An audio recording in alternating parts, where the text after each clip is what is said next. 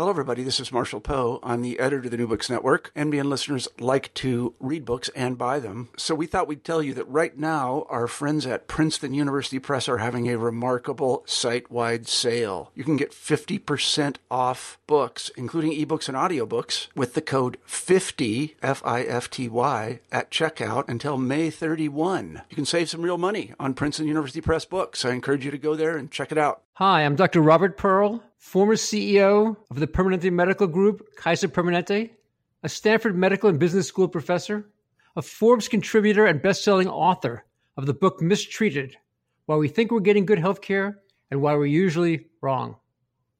And I am Jeremy Corr, host of the New Books in Medicine podcast. American healthcare is broken.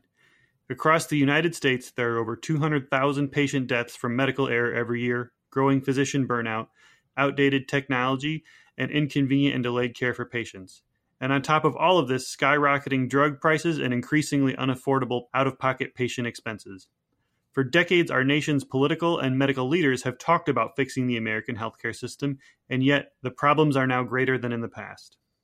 Every other industry that is inefficient and ineffective has experienced disruption. Healthcare will be no different.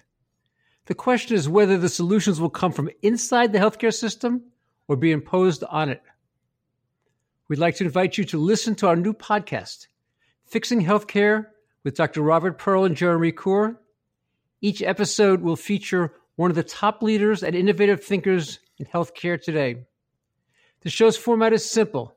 The guests will present a roadmap for fixing American healthcare's biggest problems, and from there, Jeremy and I will scrutinize the plan and help listeners separate fixes that have the potential to succeed from simply the hype. Our goal is that everyone from healthcare consumers to political and medical leaders will find value in the discussions on our show. You may not agree with the different solutions offered, but you will never again conclude that nothing can be done. We hope you will join us. Please subscribe via iTunes or your favorite podcast software. For more information, visit our website at www.fixinghealthcarepodcast.com.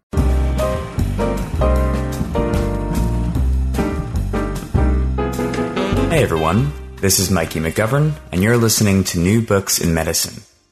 I recently spoke with Alexandra Minna, historian of science and medicine at the University of Michigan, about her 2012 book, Telling Genes, published by Johns Hopkins University Press. Telling Genes tells the story of medical genetics in America through the lens of genetic counseling as an emerging profession. By doing so, Stern offers a fresh perspective on a subject that has received substantial treatment by many scholars of science and medicine in the 20th century and beyond. Her account is also remarkable for its accessibility, both in writing and in structure. While introducing substantial new material from archives and oral histories, Stern organizes the book thematically, engaging those new to the subject by framing its development through important tensions, including risk, race, gender, and disability. The result is a book that provides a history from the ground up, giving voice to the practitioners of genetic counseling, while accounting for the vast scholarship on the ethics and politics of human genetics with admirable clarity. In my discussion with Alex, I struggled to place her work within my own understanding of medical genetics research, which led to some interesting comments on how genetic counseling itself came to provide its own kind of genetic knowledge. Genetic counselors, without medical licenses, accounted for patients in different ways than doctors, and their focus on the ethics of genetic information continues to have profound influence over the way we think about it today. Far from being simply a matter of efficacy, the nexus of humanistic concerns one enters into when providing advice based on genetic tests becomes its own kind of therapy in which the biological, psychological, and social are collapsed. Patient-centered care is an important theme throughout the book, which serves to remind us of the amount of work involved in translations between medical research and practice. I really enjoyed my discussion with Alex, and I hope that you will be encouraged to pick up the book for yourself. Hi everyone, this is Mikey McGovern, and welcome to New Books in Medicine. Today I'm speaking with Alex Stern, who is the professor of seemingly a lot of things at the University of Michigan, including obstetrics and gynecology and American culture. And we'll be talking today about her 2012 book, Telling Genes. So welcome to New Books in Medicine, Alex. Thank you. It's nice to be here. So to get things going, I guess I see this in two parts. One is that you've had a long history of working on the history of medical genetics and eugenics, and I'm interested in how you got into the field and your journey in that subject in the first place. And I'm also interested in the current book and how and why you decided to tell the story of genetic counseling specifically. Mm-hmm. Well, thank you. It's interesting, the pathways that lead us to our publications and our research, and suffice it to say that I started off working primarily in Latin American history and Latin American studies. And by the time I got to writing a dissertation, I was in the history department at the University of Chicago. And I had arrived at the topic at looking at the history of eugenics, in part because I was very interested in nationalism and race and ideas of citizenship and biopower. Those were kind of the driving concerns. And I had also read Nancy Stephan's The Hour of Eugenics, which for me was a very formative book. And I really liked what she did in terms of, she did a 3-country analysis of Brazil, Mexico, and Argentina. And I felt that there was more to tell about the Mexico story. And I was also very interested in a way kind of looking at that story, but from the perspective of the U.S. West. In other words, looking at those parts of the U.S. West that had been part of the Spanish Empire and been part of Mexico, because I felt that that whole history had actually played a role in the way in which eugenics developed there, and the fact that it was often so focused on Mexican Americans. So many Mexican Americans were sterilized, and so on and so forth. So I wrote a dissertation that compared eugenics in the U.S. and Mexico, and much of that kind of driving questions were, how was it that in Mexico ideas of eugenics could be used to support the idea of a cosmic race, or, celebrate the mestizo as this racial amalgam. Whereas in the U.S., this, similar types of ideas, not the exact same ingredients, but similar kinds of ingredients, were used to support much more ideologies of racial purity, immigration restriction, and, what we call along more the lines of kind of negative eugenics. Right. So that's how that unfolded. And then I decided, after writing that dissertation and publishing bits and pieces of it, that I really felt that the California story needed to be told in greater depth. And the history of eugenics in the U.S. West, and particularly California, which was such a formidable place for that history, hadn't really been, given the treatment that it deserved, and not many people had, looked at, the archives and connected them with sources in the East Coast and the Midwest and so on. So I decided to focus on that for my first book, Eugenic Nation. So that's kind of how that book unfolded. And if we have time later in the conversation, I actually have a second edition of that book coming out at the end of this year for the 10th the decade anniversary, where I incorporate a new chapter that utilizes some new sources that I found. Oh, excellent. We'd love to hear about that. Great. So I finished that book, and then, it's interesting because being a historian, I feel that often we make decisions not completely dictated by chronology, but wanting to understand change over time. When I finished this, on one hand, I wanted to look back into the 19th century and understand earlier ideas of heredity, and also I was very interested in the ways in which emergent bacteriology and tropical medicine had influenced the kind of racial ideas that were connected to eugenics. So for a while, I was working on a project that looked at U.S. colonial medicine in the Panama Canal and kind of U.S. empire. And that was really interesting, but I also felt pulled forward. In other words, to understand, well, what happened, in the decades following the kind of height of the classic eugenics era. So what I say when, we moved from kind of eugenics with a capital E to eugenics with a lowercase e, which was really in the 60s and 70s. So I became really interested in understanding, well, how is that all unfolded? And particularly as eugenics became, let's say, shifted more into genetics, became more medicalized. Genetics moved into the laboratory. Human genetics became its own bona fide field. How did all of those different pieces of the puzzle kind of play out? And so it seemed to me that a really good place to look at that would be to look at the history of genetic counseling, which was born, sprouted out of the soil, so to speak, of the eugenics movement, and then took a variety of different trajectories forward. And by the time we got to the 70s and 80s, was informed by bioethical ideas, although not completely unproblematically. So, really it was tracing it forward, looking at that arc from a different perspective, and also through a profession that really hadn't received enough attention, in part because it's a young profession. I mean, it's now like about 50 years old. And because, one of the things was, well, where do I go in the archives to tell this story? So that's how Telling Genes came about. Also to understand the complex interplay of eugenics and genetics and those blurry lines between the two. How do you draw them? Where do you find them? What role did genetic counselors themselves play in drawing them and re-articulating them? And how did that field get to where it is today, given its, baggage, its past baggage, and all of the pressures it faces, as a kind of very unique type of healthcare professional and provider. Mm-hmm. And it's that phrase, right?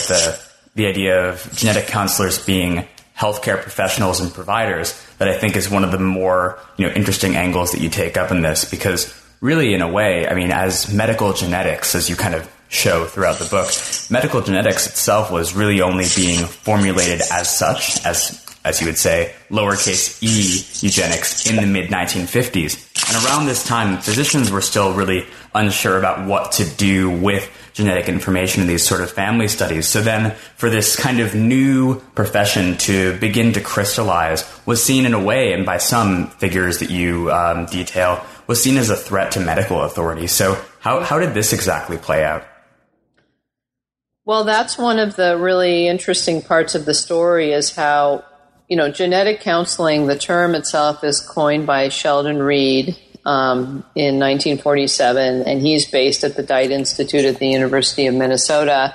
And he's really emblematic of many of the early practitioners of genetic counseling who, for the most part, were male-trained PhDs in zoology or biology, usually small mammals, insects, things like that, who had decided that they wanted to extrapolate from, small organisms, patterns of inheritance, to looking at humans and to begin to understand the social implications of that.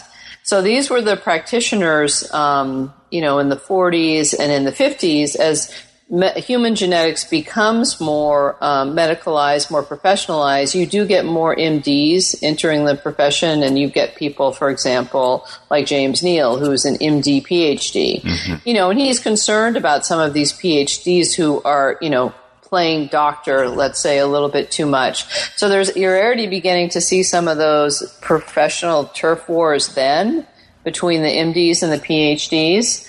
But they share enough, let's say, of a similar culture and similar space in kind of the academic world. And plus, no one's paying much attention to what these geneticists are doing anyway, that there's not that much to fight over, let's say. The stakes aren't that high. Mm-hmm. But things then do begin to shift in the 60s and 70s for a whole variety of reasons. And that's when you get what is a pretty dramatic professional transformation in the profile of genetic counseling and who genetic counselors are.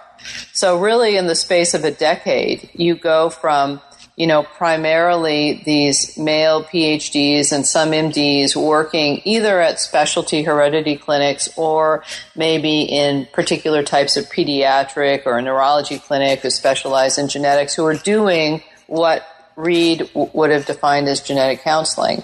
So that's up until, let's say, the early to mid-60s. Well, 10 years later, by the mid-70s, the vast majority of genetic counselors are women, and increasingly women who have been trained in these 2-year-long master's degree programs. So you get this very accelerated feminization of the field, and also the professionalization, in that, a master's degree in genetic counseling it's a professional degree. It's like a professional school. So that in and of itself, just in the history of medical professions and health professions, to me still remains fascinating, how that unfolded, what the pathways to that were. Then you overlay the gender dimension onto that, and that obviously compounded the issues around authority that you were already seeing bubbling up in some of the turf wars in the 40s, 50s with the MD PhDs. So I'll tell you a few stories about that to kind of understand how that played out. So the founder of the first program in genetic counseling was Melissa Richter at Sarah Lawrence College. And she was a very interesting, forward-looking person who realized in the mid to late 60s that there were a lot of women who maybe had bachelor's degrees, who had gone off and raised children, or for some reason or another wanted to come back into the professional realm. They wanted careers that would be interesting, engaging, but not exceedingly demanding and time-consuming, like being, for example, an MD would be. So she started mapping out these careers for women in the right there in the late 60s at Sarah Lawrence, and she was doing it through the extension school. So really the idea was women who were going to come back and enter the workforce, women who had some maturity to them and maybe had raised kids or had a family, but who wanted to work part-time or full-time. And she devised 3 different plans. And one was one was a psychology degree, one was a health communications degree, and the third option she came up with was genetic counseling. And she became more and more intrigued with the genetic counseling because I think she was aware that amniocentesis was on the horizon, that new forms of prenatal testing were emerging, and also that the possibility of using those and being able to act on them legally with the decriminalization of abortion, all of that was on the horizon, and she was interested in that. So what did she do? Well, she started to none of these people out there in genetics had any inkling of who she was. She was complete unknown to them. But nonetheless, she sent letters to, probably about 200 different people, all of the big geneticists out there, from across the country. And she said, this is who I am. I'm thinking of starting this program. It would be a master's degree program. It would have these courses. It would have a training, a field component, a clinical rotation type component. What do you think of my idea? And I would say about 80% of the responses were all negative. They were, this is a horrible idea. No one's going to get enough training. Who do you think you are to even suggest this? This is better left in the hands of doctors and MDs. And then there were about 20% who said, either this is pretty interesting, I'd like to talk to you more about it, or I think this is a really good idea. We're going to need, this is a profession that could be really valuable, over the coming decades. But what I found striking about her is, despite the fact that she got so many negative responses, she just continued along quite cheerfully, as far as I can tell from the records, with her plan. And she wrote back letters to these people saying, well, thank you so much for your thoughtful comments. I'm going to proceed with my plan. So that is interesting. It took a certain kind of person to not really be, to have whatever combination of optimism, arrogance, denial, to move ahead. But she moved ahead with the plans. Now, you can also see the kinds of issues that you find, by looking closely at all of this correspondence that she, in her records from the late 60s and early 70s, you can also see that in the American Society of Human Genetics meetings. And part of what I did in the book Telling Genes, it was very important to me to have the stories of genetic counselors and key players be integral to the story, and in a way be kind of the chorus that was pushing the narrative along. because this is a young field and it's very much of a field with a living history. And there are a lot of people with a lot of really interesting experiences and knowledge to share, about how genetic counseling in its, current form came into being. So, some of the more interesting conversations I had with people I interviewed related to meetings in the early 1970s at the American Society for Human Genetics, where you had this kind of pushback. It was pushback often from the MDs, to some extent by the PhDs who'd been doing genetic counseling, but really both of them against this idea of a master's degree program. And there was definitely a gender dynamic to it, where, one could, from our vantage point, it seems really sexist, the way in which, these girls will never know, how to really pull this off, or they'll be nothing more than, clerks and, maybe aides who figure out how to do a pedigree chart. So there was a lot of demeaning language. But at the same time that was going on, Melissa Richter had continued forth with her program. Other programs had sprouted up, and the first cohorts from these programs were graduating. And it turned out that the geneticists, and especially those who had been interested in this idea of actually having people who could help them and work with families, they had proven themselves really useful. So if you think back to that time of the early 70s, not only do you have, kind of the emergence of prenatal testing, you also have some of the first larger scale genetic screening programs like sickle cell and Tay-Sachs. And so you have genetic counselors who are becoming integral parts of the teams that are rolling those out. And they're becoming, in the words of some of these geneticists and physicians, quite indispensable. Mm-hmm. So all those things are coming to a head in the early to mid 70s. And finally, in the end, the geneticists who had been holding the line and saying, no, this is never going to work, they're never going to get sufficient training, we don't think this is a good idea, they relented. And so by the mid to late 70s, you had, let's say, a sometimes happy, somewhat a little bit tense coexistence between the American Society of Human Genetics and the emergence of what would become the National Society of Genetic Counselors. Over time, that relationship has become much more friendly, and the boundaries between it are much clearer.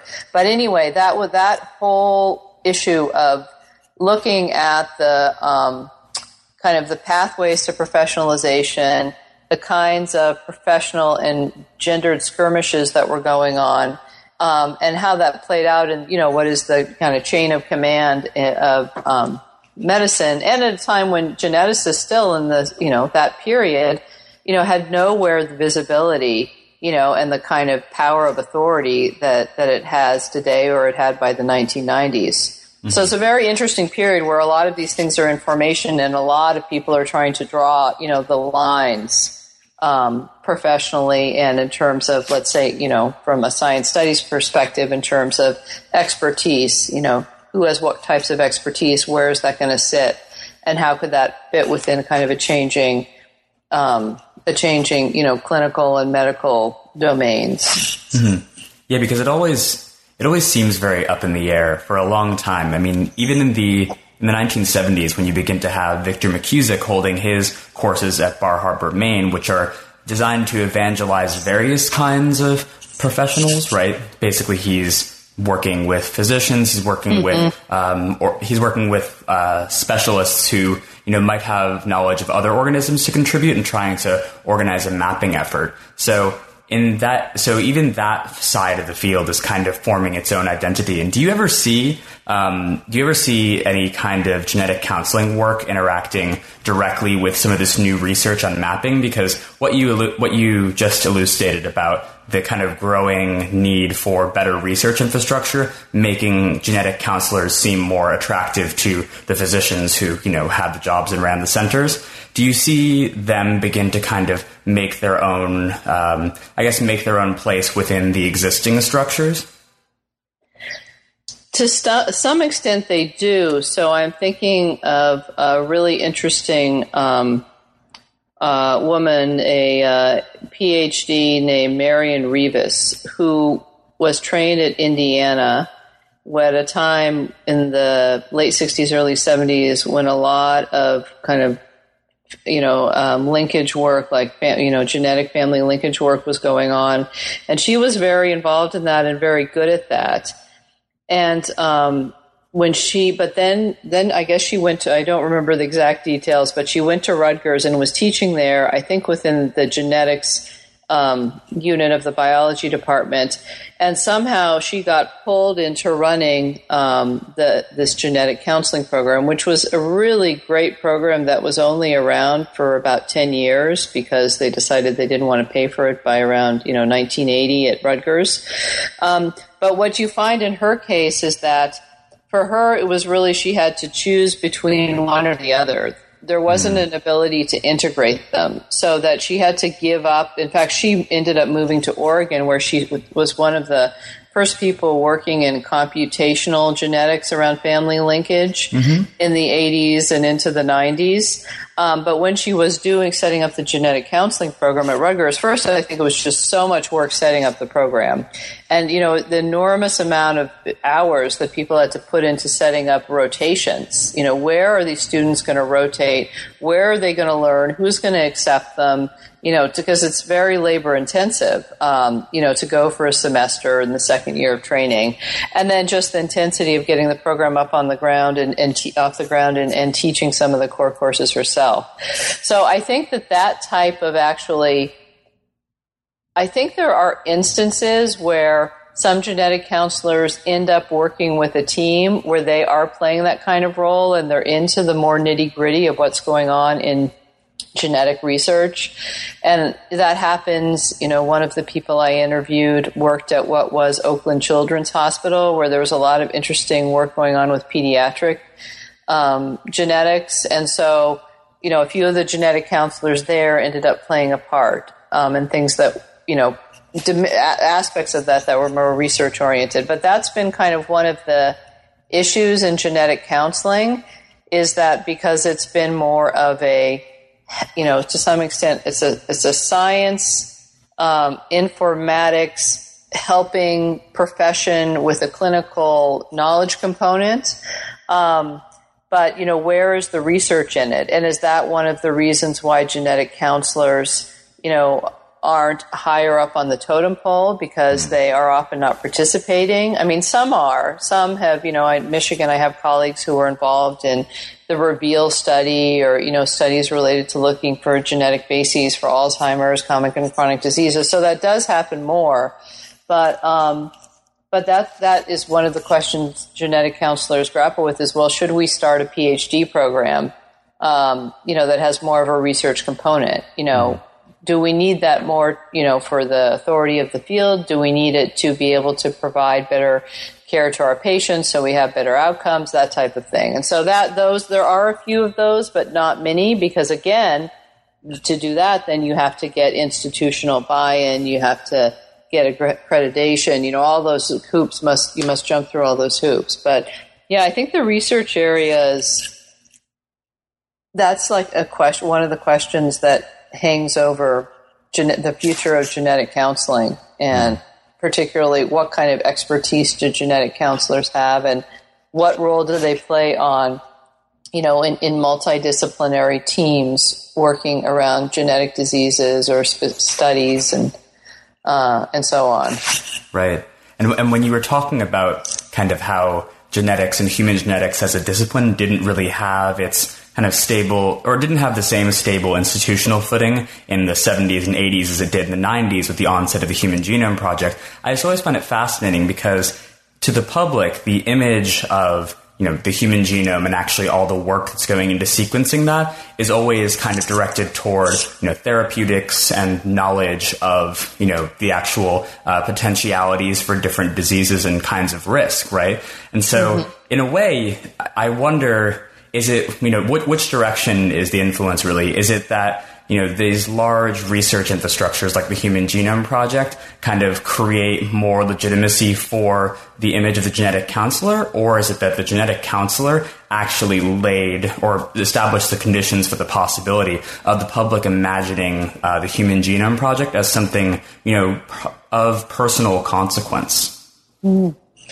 That's an interesting latter point in particular, because I hadn't really thought about the ways in which they might have been setting the parameters for the legibility and kind of the greater acceptance. I mean, overall, but the Human Genome Project in particular. But I think that both of those things are going on, and that a lot of what genetic counselors do is they translate and they interpret and they convey information between kind of, science and, clinical work or research or even what's been published, which would be hard for, a layperson and even many people with a bachelor's or master's degree to understand, because the language is so technical, to patients, people coming in for consults and things like that. One of the things, though, that has been always really striking to me, though, about genetic counselors, which I think makes them very unique, is that there's a lot of genetic information out there, as we know, but very little can actually be done with it when it comes to therapeutic applications, finding cures or finding ways to mitigate things. I mean, so you think about, Huntington's disease would be, kind of a clear-cut example of that, where we know, the test exists. We know, the scientists have known for quite some time, where the gene for that is, how many nucleotide repeats, et cetera, et cetera, et cetera. But, that information is, what can you do with that information clinically? Now, people will sometimes want to know and sometimes don't want to have the results of those tests to help them kind of chart their futures or to think about issues around reproduction and family. But genetic counselors, they have to manage what I've called this like therapeutic gap or this therapeutic chasm, where this information is not translating into clinical therapies, but it's sitting there, often just producing anxiety, churning out these, probabilities or risk calculations that people will read differently, and no one is ever quite sure exactly what to do with them. And so there's a lot of anxiety around this. And I think that one of the things I admire about many of the genetic counselors I've met is how the tools they have from family psychology and, whether it's cognitive behavioral psychology, more psychoanalytic approaches to really to help people manage that anxiety, to cope, to make decisions, to, figure out what to do with the information that they usually have sought out, but sometimes just receive. So that's really unique. I don't know, maybe you can think of other kind of healthcare providers, let's say, but, I compare them to, nurses, for example, or even, social workers, which they have some similarities to, clinical social workers, where really it's about problem solving. Like, we're going to provide clinical care at the bedside, and, we're going to, replace this, IV fluid. We're going to, figure out what the best arrangement is for this person when they go into rehab. But, when you're talking about a genetic counselor, you're talking about, in a way, what is often very abstracted information, but then, on the other hand, can be connected to ever so real and sometimes debilitating impacts of genetically connected diseases. So that's something I still think a lot about. What does that mean, and when genetic counselors sign up for that profession, do they really think much about that and how they're going to spend a lot of time managing that? And that's it's a big, from my perspective, it seems like a pretty heavy existential kind of burden to carry. Yeah, absolutely. And I like your framing of that as kind of mitigating gaps and anxieties. And it really does kind of describe the role of the genetic counselor as being a bit different than, say, the bioethicist, who's mainly concerned about courses of best action and beneficence. And you actually deal with the ethical dimensions of genetic counseling as they meet with the kind of formalization of Western bioethics as its own profession in one of the later chapters in the book. So maybe, I don't know, I'd like to hear a bit more about that as well, because you have these two, so bioethicists are also becoming, their own kind of professional subdiscipline around the same time.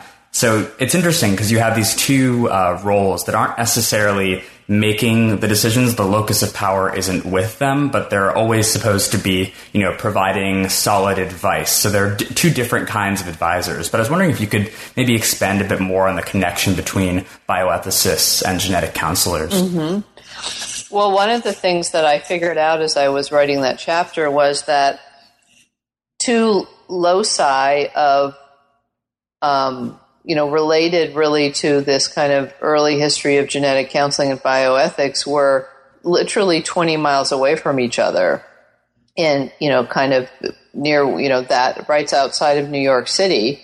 And I don't know if Hastings on Hudson is in Westchester County, but it's very nearby. So you have, the Sarah Lawrence College with its emergent program, and then you have, the Hastings Center, which is not based there anymore, but it started there on the Hastings on Hudson, right out, kind of, I don't know how many miles up from New York City, but they were both coming out of this, particular environment, and there was some cross traffic between the two of them. So early on, and I write in the book about a very interesting bioethicist named Mark Lappé, who went on later to write about things related to nutrition and environmental justice and issues like that. But when he was at the Hastings Center when it first was founded, he was entrusted with developing, I think they had 5 different kind of components, 5 different areas. And the one that he worked on was, ethics, genetic technologies, anything related to kind of the rise of new genetic technologies. What does it mean? What are we supposed to do with it?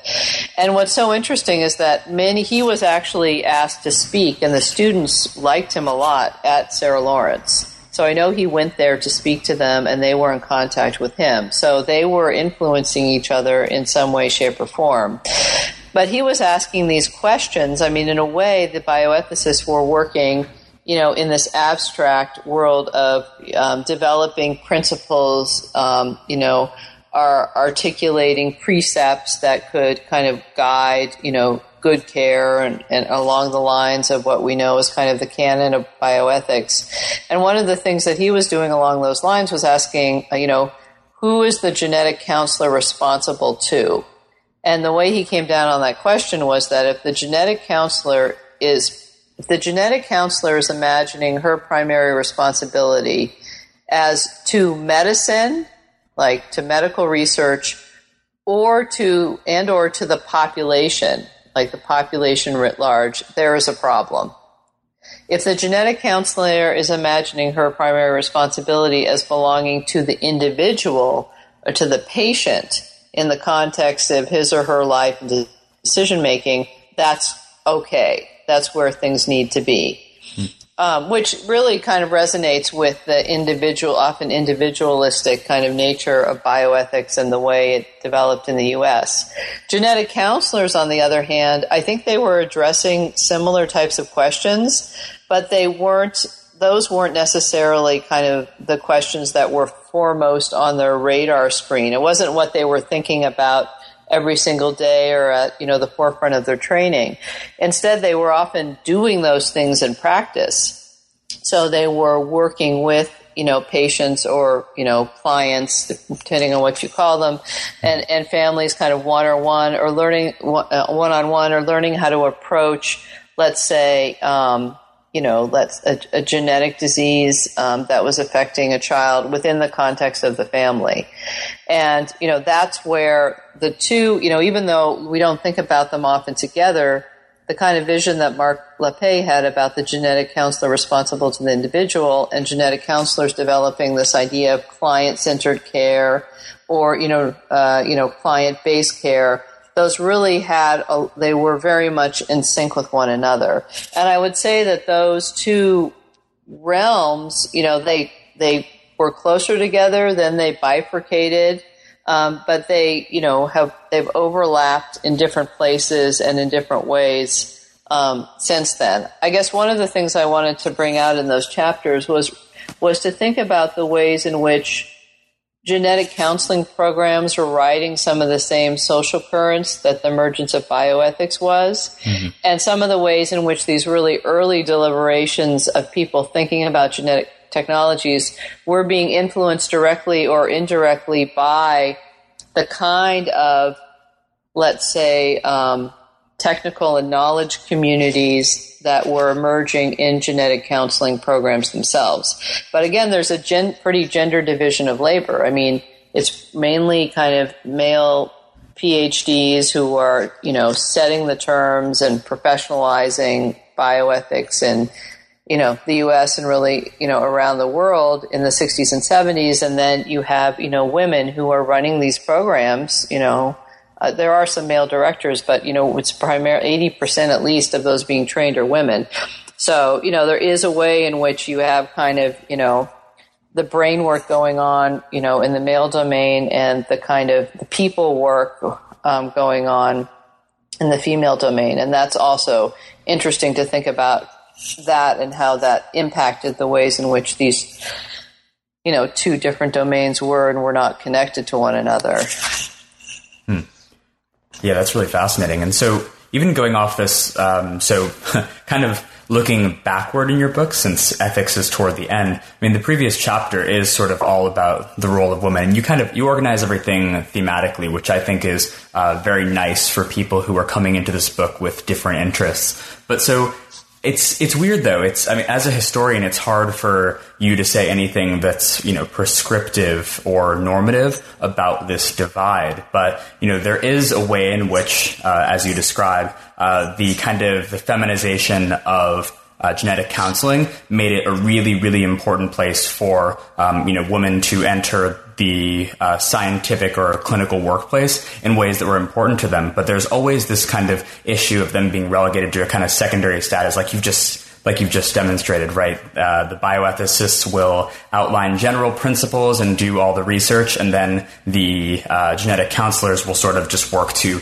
apply that and do the emotional work. And for me, it seems like, this is a gap that's kind of difficult to breach. And I was wondering if you had any kind of deeper thoughts about that. That's a tough question about breaching, or kind of dealing with that gap. I would say that, now again, looking back, we can see those distinctions in hindsight. If we look at, over the past, I think things have become more fluid over the past 10 or 20 years as genetic counseling has continued forward, and as genetic counselors have assumed more of their own professional autonomy and authority, and are, I know, for example, that one of the genetic counselors here at my institution has served on, and they often serve on the hospital ethics board, right? So I think that as they have gained more authority, they've played more and more of those roles, and often, their experiential knowledge can be seen as quite valuable. I think that was less so, back then, especially in the early years when, there was more, sexism in those domains. Not that that's completely gone away, but I think that one of the things that's really important, and this is one of the reasons I wrote the book, was especially if you look at the new generations of students checking in, they're starting off with genetic counseling training programs, they often don't know that their field has this whole history and carries all of this baggage. And the baggage is, well, from a historian's perspective, really, really interesting. And it also weighs down the profession or sets the, let's say constrains in some way. It informs and constrains the profession in ways that it's helpful to be aware of, well, how did we get to where we are? You see what I mean? And I think that having that awareness from the genetic counselors I've talked to who are actually interested in that, who might be a very self-selected group, think that having this awareness is enormously beneficial. Because if they can understand, for example, why it is that many people's stereotypes of genetic counselors are, well, genetic counselors are basically, somehow connected or directly connected to eugenics of some sort. They are, pushing abortions on people to terminate pregnancies. These different types of stereotypes that, you can trace through, you can understand where those have come from by looking at these historical trajectories and see, and see how they've evolved and why they continue to resonate. So I would say for this type of question, if you want to, that it's been a similar thing with thinking about the whole racial dynamics of genetic counseling. Mm-hmm. So genetic counseling is a field that has a problem, has a few problems. One of the problems is that, it is, about 90%, maybe up to 95%, European American or white. Mm-hmm. There's not a lot of racial and ethnic diversity. And that's an issue. People certainly, well-intentioned genetic counselors can learn cultural competencies, can understand things about racial and ethnic health disparities, and many are doing so and are very committed to doing so. But it raises a really interesting question of, we know that one of the ways in which disparities can be addressed, in which we can get more equity, in healthcare, is to have, people who are representative of, providing the care, who are representative of the people receiving the care. So how do you, and that's a really intractable question. How did genetic counseling get that way? And if it's important to change it, how can it become more diverse? What are some kind of models for achieving that greater diversity?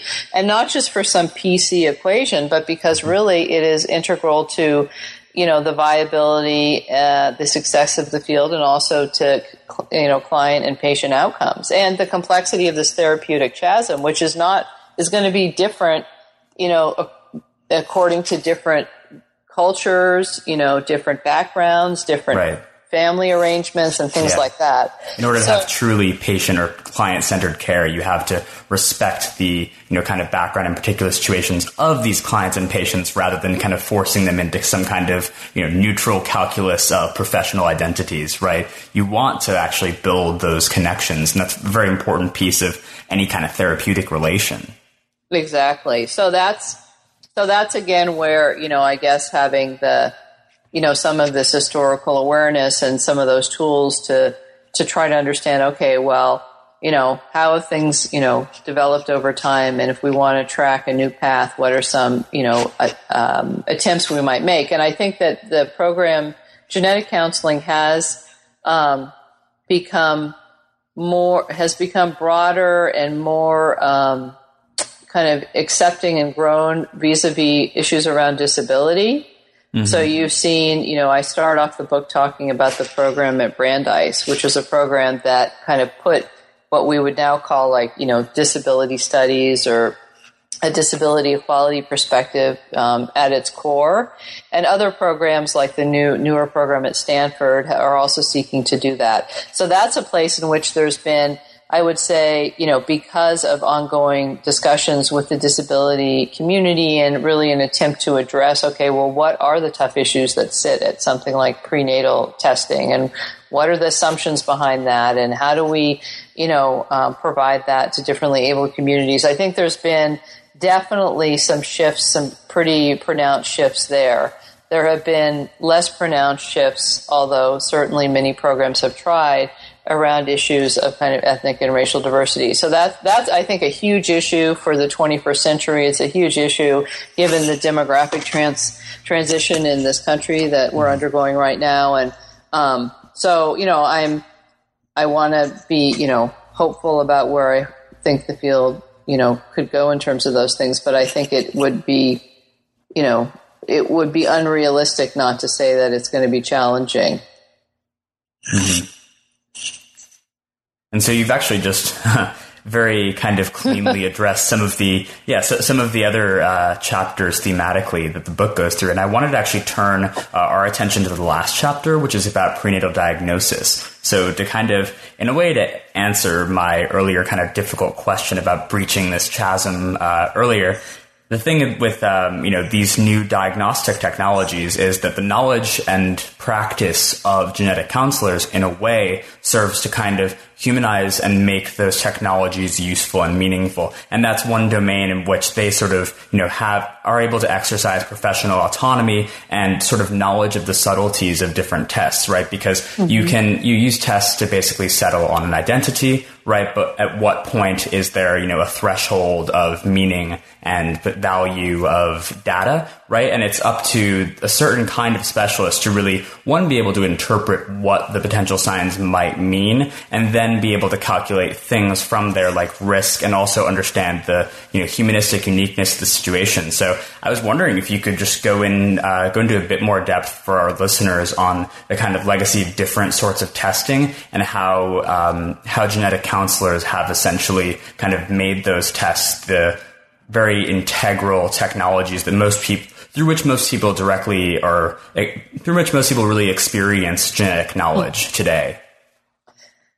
Well, definitely, one of the reasons genetic counseling took off, and I think could take off as a feminized field in the 1970s, was because it fostered and coincided with the routinization and the expansion of amniocentesis, then cryonic villus sampling, and later different types of screening, alpha protein, maternal serum alpha protein testing and the quad tests and all of that. So genetic counselors, help to create a domain, a space for those tests, a language in which that information could be delivered to clients, could be interpreted, and all of that. So that's one thing that definitely is core to understanding the rise of contemporary genetic counseling. And that does shift the field as well from the genetic counselors that we talked about at the beginning of this conversation, from the 40s, 50s, and 60s, when those options weren't around. So the rise of prenatal genetic testing, prenatal diagnostics is central to the story. And in the book, I trace that really about through the 1980s to understand, the complex ways in which that played out and the ways in which genetic counselors were sitting at this fractious place where there was support of reproductive rights and reproductive autonomy, connected to the decriminalization of abortion, connected to new understandings of, patients and women's bodies. But at the same time, there were issues around kind of assumptions around the worth of different lives and pregnancy termination, which connects to our early discussion of, issues around disability. Mm-hmm. So there was this kind of mix of, supporting prenatal testing was a rights agenda, an economic savings agenda, a eugenics agenda, a medical knowledge agenda. So all those things kind of were interconnected in interesting ways with one another and helped propel forward, prenatal testing and genetic counseling alongside it.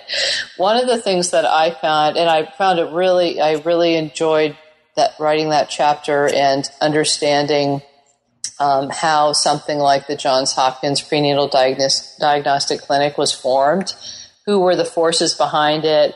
And you really see an interdisciplinary clinical model there where you have, you have folks in the laboratory, you have OBGYN, you have pediatrics, you have, internal medicine, you also have the emergent genetic counselors, and you have all these people kind of coming in the genetics department, of course, coming together.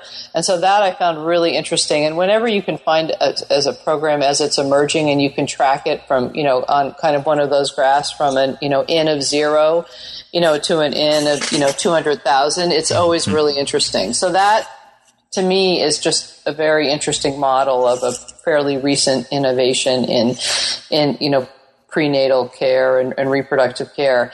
But what we've seen more recently, and this is one of the things that I'm still trying to sort out, is that early model was one that was very much still connected to federal funding agencies and kind of universities and often like federal or publicly funded entities. So, for example, amniocentesis the NICCHD, or I can't remember, the National Childhood Development. It's one of those hard acronyms from the NIH. They funded this study in the 1970s to determine the safety of amniocentesis and kind of the risks around it. And that's where you got the age 35 equals the risk of miscarriage and so on. But anyway, who was involved in that? Well, about 12 different academic medical centers were providing the data, were doing, the double-blind study, et cetera. So that's how that information was generated, and that's one of the things that legitimizes and makes amniocentesis okay and propels it forward. So that's kind of the domain in which initially these prenatal technologies are emerging.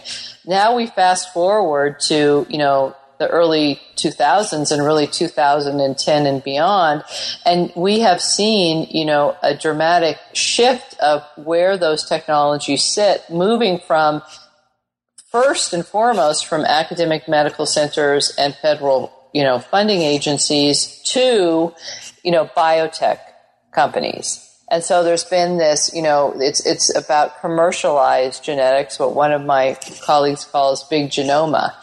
So you have a situation where genetic counselors for a long time had been, they had been at the front lines of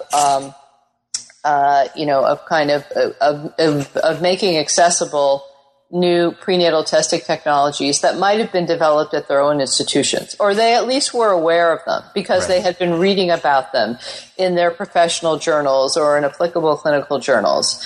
Well, in 2011, 2012, literally genetic counselors began to receive in the mail, from companies like Illumina and Natera, these new non-invasive prenatal tests that had been developed in the commercial domain. Maybe they had started off with, some project that had NIH funding way back when, but it was developed as part of kind of biotech genetics. They receive these, and basically have to come up with, from outside, have to come up with what are the, talking about ethics and client-centered care, what are the appropriate protocols for using them? Yeah, that's a very sneaky little way, it seems, to kind of circumvent the system of approval of technologies and clinical trials. Is get it straight in the hands of people who aren't doctors and don't necessarily have to defer to the NIH and other and the medical board, right? Well, exactly. So then, they have to play catch up because they don't have, kind of what would be the best practices of use for these technologies. And the other thing is because these companies are very, companies want to sell their products. So they have very good advertisers. So they have very successful advertising campaigns, usually directed towards mothers. So you will find this in women's magazines or on certain types of television programming where there will be ads for, don't you want to have the healthiest baby? Look, all you have to do is take this test. It just involves like a pinprick of your finger because it's testing fetal cells with maternal blood, et cetera. It's actually not a diagnostic test. It was kind of presented as such initially by these companies, and then people pushed back, and now it's understood more as a test or a screening technology that has to be further, followed up with amnio or something more diagnostic. But in any case, the point there is that that for the genetic counselors, pregnant women would come in asking for these tests because they had learned about them. I mean, they were learning about them at the same time as some of the genetic counselors were. And you also have professional organizations, like the American College of Human Genetics and Genomics, having to respond to this. So you had this flurry of activity in 2012 and 2013 where ACOG and the Professional Genetics Association are basically coming up with what are recommendations and, standards of practice for when should these be used. Should they be used for women under 35, for women over 35? How reliable are they? Are they reliable just for trisomy 21? Are they reliable for trisomy 13, 18, translocations, things like that? So that, to me, is something that has really shaken things up, and that's the route in which more, genetic tests, they're coming down the commercialized pike. some of them may incubate in kind of academic research, medical research centers and so on, but they're really, when they come packaged and ready to go, they're coming, through the biotech commercialized, they're coming through that stream. Mm-hmm. And so that has made things, that has shifted some of even the terrain in which I was thinking about the history of genetic counseling when I started, because back when I started, it was like, okay, how does this connect to eugenics? And I'm thinking about the state, and I'm thinking maybe about some different types of professional organizations in medicine.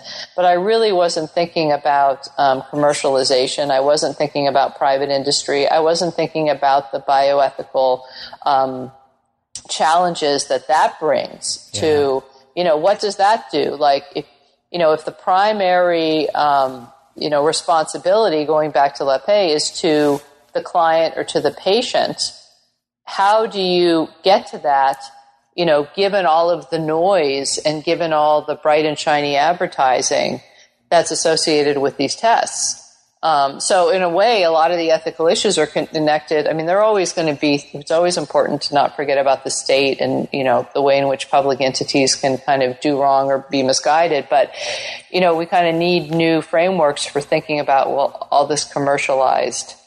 And a lot of that relates to thinking about citizen science and thinking about, how people get information and how they can make decisions. But, genetics is complex and hard to understand, so it adds another kind of layer on top of all that. So that's kind of where I've been thinking about this issue lately, is thinking about commercialization without making it into some horrible bugaboo, because, companies can develop really great products that can help people, and it's not that, I'm adamantly against that at all times. Right. But, what insidious types of things are going on when you have companies who want to expand their market share in things like prenatal tests so that every woman will have a healthy, i.e. a child without intellectual disabilities? Well, that's a huge issue that doesn't get talked about enough. Mm-hmm. And I'm wondering, actually, in the beginning of our discussion, you said that you have a new edition of your book. Is it Eugenic Nation? And is this like some of the new content that you have in the chapter you've added at the end? Well, there's some of this discussion in the concluding chapter where I really try to make some more direct and pointed connections between the history of eugenics and the contemporary kind of landscape of human genomics. So I do talk some about prenatal testing in particular, and also recent events in California. So in a way, it's kind of double-pronged. On the one hand, I talk about the commercialization effect. On the other hand, I connect some of the biggest, newest, kind of most substantive chapter that I've added to that book to, I don't know if you're aware, but about 2 years ago, an expose was published that this one reporter worked on the story for a year, alleging that about 150 women in 2 California prisons had received unauthorized tubal ligations. And that story unfolded and was taken up by the California state legislature, which requested an audit. And an audit indeed showed that 144 women, most of them first-time offenders, most of them women of color, had been sterilized without proper authorization, and many of them without any proper informed consent process, and some, according to what they told reporters and others, forcibly. So we could call them coercive sterilizations. Mm-hmm. The most important point was that the sterilizations had occurred. I mean, in federal prisons, sterilizations cannot occur. It's against the law because you have a vulnerable population. So it makes a playing field where it would be seen as impossible to have anything connected to a consent process, and it could veer close to cruel and unusual punishment. Mm-hmm. In state prisons, states can make up kind of their own determinations about that. And in California, there was this complex and multi-layered process to perform a sterilization, and in California that process was not followed in these 2 prisons in the case of about 150 women, and there were other, very unsavory aspects of of these operations that were carried out between 2006 and 2010. So really recently. So I was grappling with that and how to fit the history of eugenic sterilization, which I take up in Eugenic Nation, how to connect the dots between, kind of these various episodes of sterilization, abuse, we could call it, or misuse of sterilization in California over the past 100 years. So the new book takes up, both the commercialization and also looks very pointedly at something that could not be, a greater example of a kind of coercive state than a prison system, right? So I'm looking at those two different sides. And then the new chapter draws upon this resource that I've been working with, which is, I found about 5 years ago 19 microfilm reels that have on them documents related to 18,000 sterilizations performed in California. So there are sterilization recommendation forms, supplemental forms, index cards, letters, etc. And working with a team here at the School of Public Health at University of Michigan, we worked with the data capture system, and we kind of coded coded the forms and created 212 variables. And so we've created this massive database that we're using to understand patterns in sterilization over from the 1920s to the 1950s, so over about a 35-year period. And so in that project, which has both quantitative analysis and qualitative analysis, we're beginning to find some really interesting things. First and foremost, that Spanish surnamed patients were disproportionately sterilized vis-a-vis the overall California state census and vis-a-vis their institutional populations. Also, that young people were sterilized at really high rates. I mean, people under 18.